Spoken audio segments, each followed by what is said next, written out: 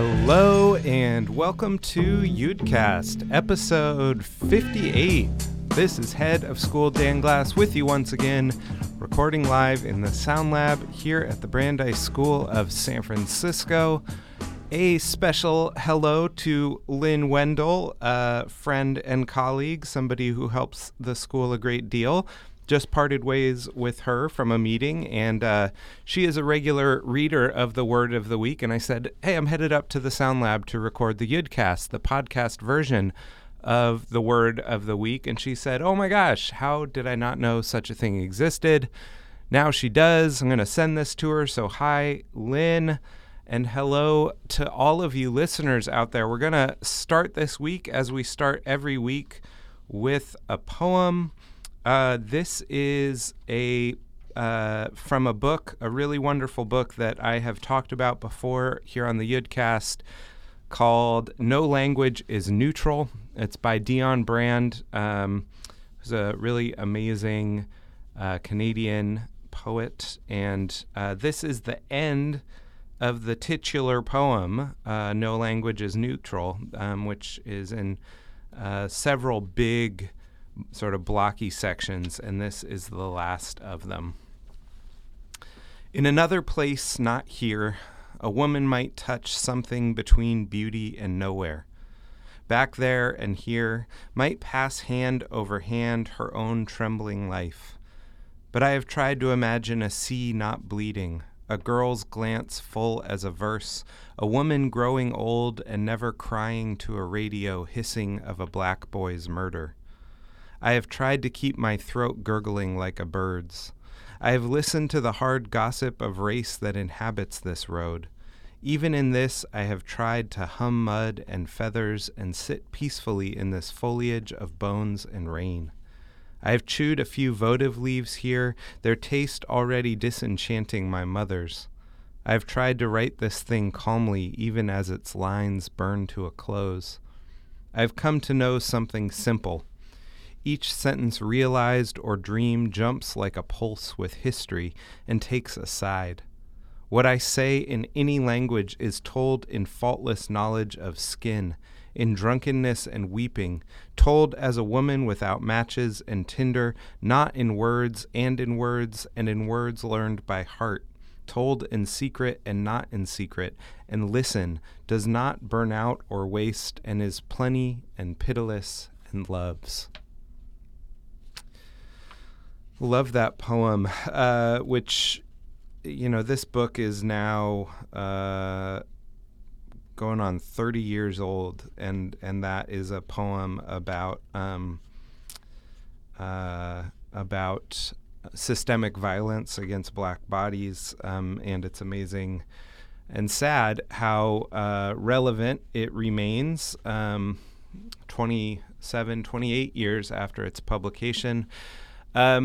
And I like to bring it up. It is one of those books. I was talking with a friend and colleague, Darren Kleinberg, Rabbi Darren Kleinberg, who is head of school at Kehila Jewish High School in Palo Alto, about the sense of urgency in this moment, about how it feels like we have reached a tipping point around gun violence. And he said sort of offhandedly that sometimes it feels like an entire notion of a book can be contained in its title. And I've always felt that way about this book in particular, which is what made me think to pick it up, that no language is neutral. I believe that to be very true. There are no neutral acts in this world. There is no way to say something that does not carry within it, as Dion Brand says, the weight of history, the knowledge of the violence contained within the histories that we all live and live with.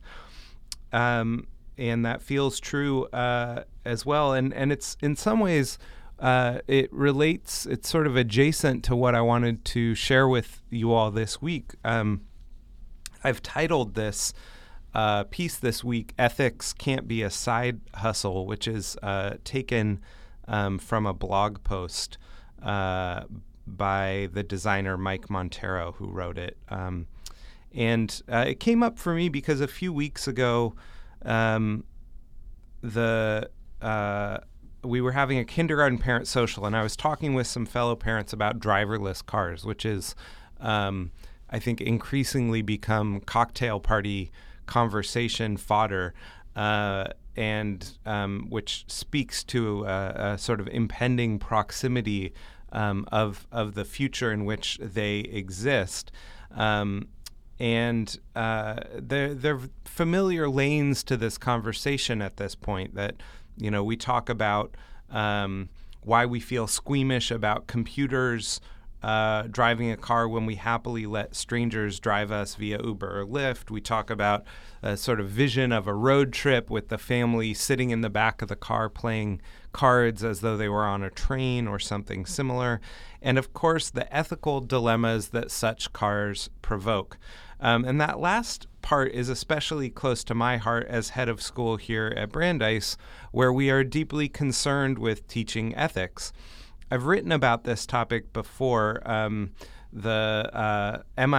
folks at MIT developed something called the Moral Machine that invited people to sort of make decisions with these kind of black or white, this way or that way kind of scenarios that a car would have to choose between, say, swerving left and running over a child, or continuing straight and injuring, potentially killing the people in the car. And you had to pick one or the other through this series of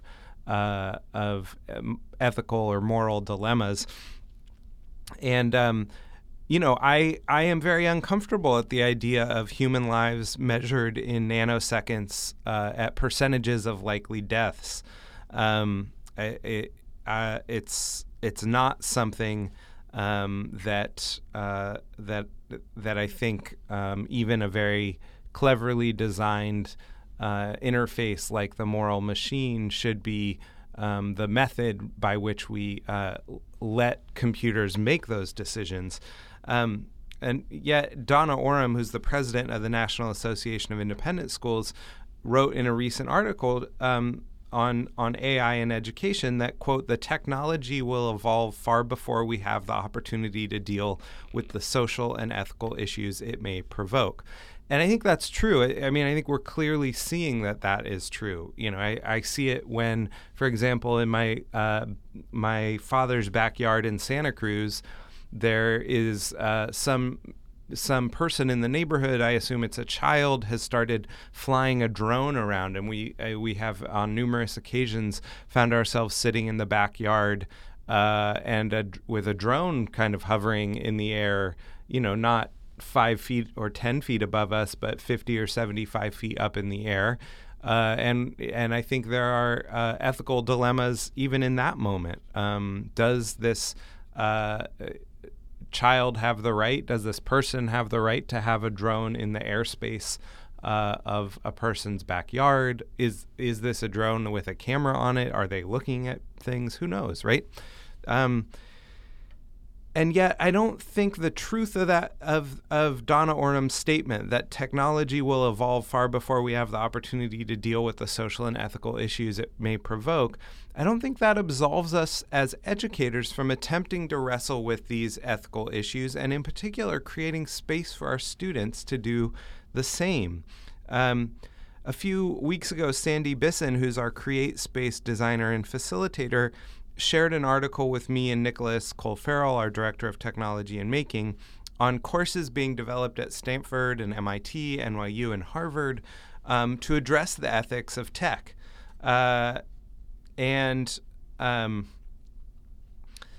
Sandy works with us. In addition to her work in Create, she is also a co-facilitator of the Ethical Creativity Institute, which we run each year.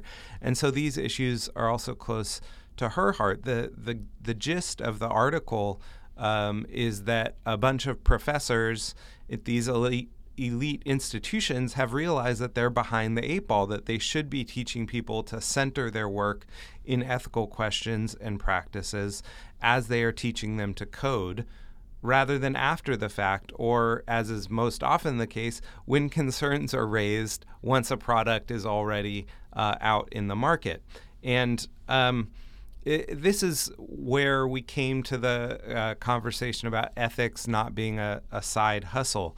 And Mike Monteiro, in this blog post, which Nicholas sent back to me and Sandy as part of this conversation about teaching ethics, he argues that you can't do quote-unquote good work on the weekend to make yourself feel better for helping design products in your normal job that are bad for the world. That ethics can't be a side hustle. It's got to be core to your work as a person in the world. And I couldn't agree more. And that's why we've created the Ethical Creativity Institute. So, we're putting design instructors from the D School at Stanford next to rabbis on the schedule, and we're inviting teachers to learn with those folks because we want people to recognize not only that no language is neutral, right? There is no ethically neutral position in the world, but also that we want teachers putting the why in design thinking. We want them thinking about, why are we doing this? What is the outcome that we're hoping for? And also why are we putting things together in this way from the very beginning? We want teachers designing curriculum that puts Jewish ethics at the center of the work because we want our kids to graduate understanding that ethics is not, in fact, a side hustle. It's the whole game. This is our world, and we only get one life to make our tikkun, to make our repair to that world. And so it should be central to our work and our lives every day.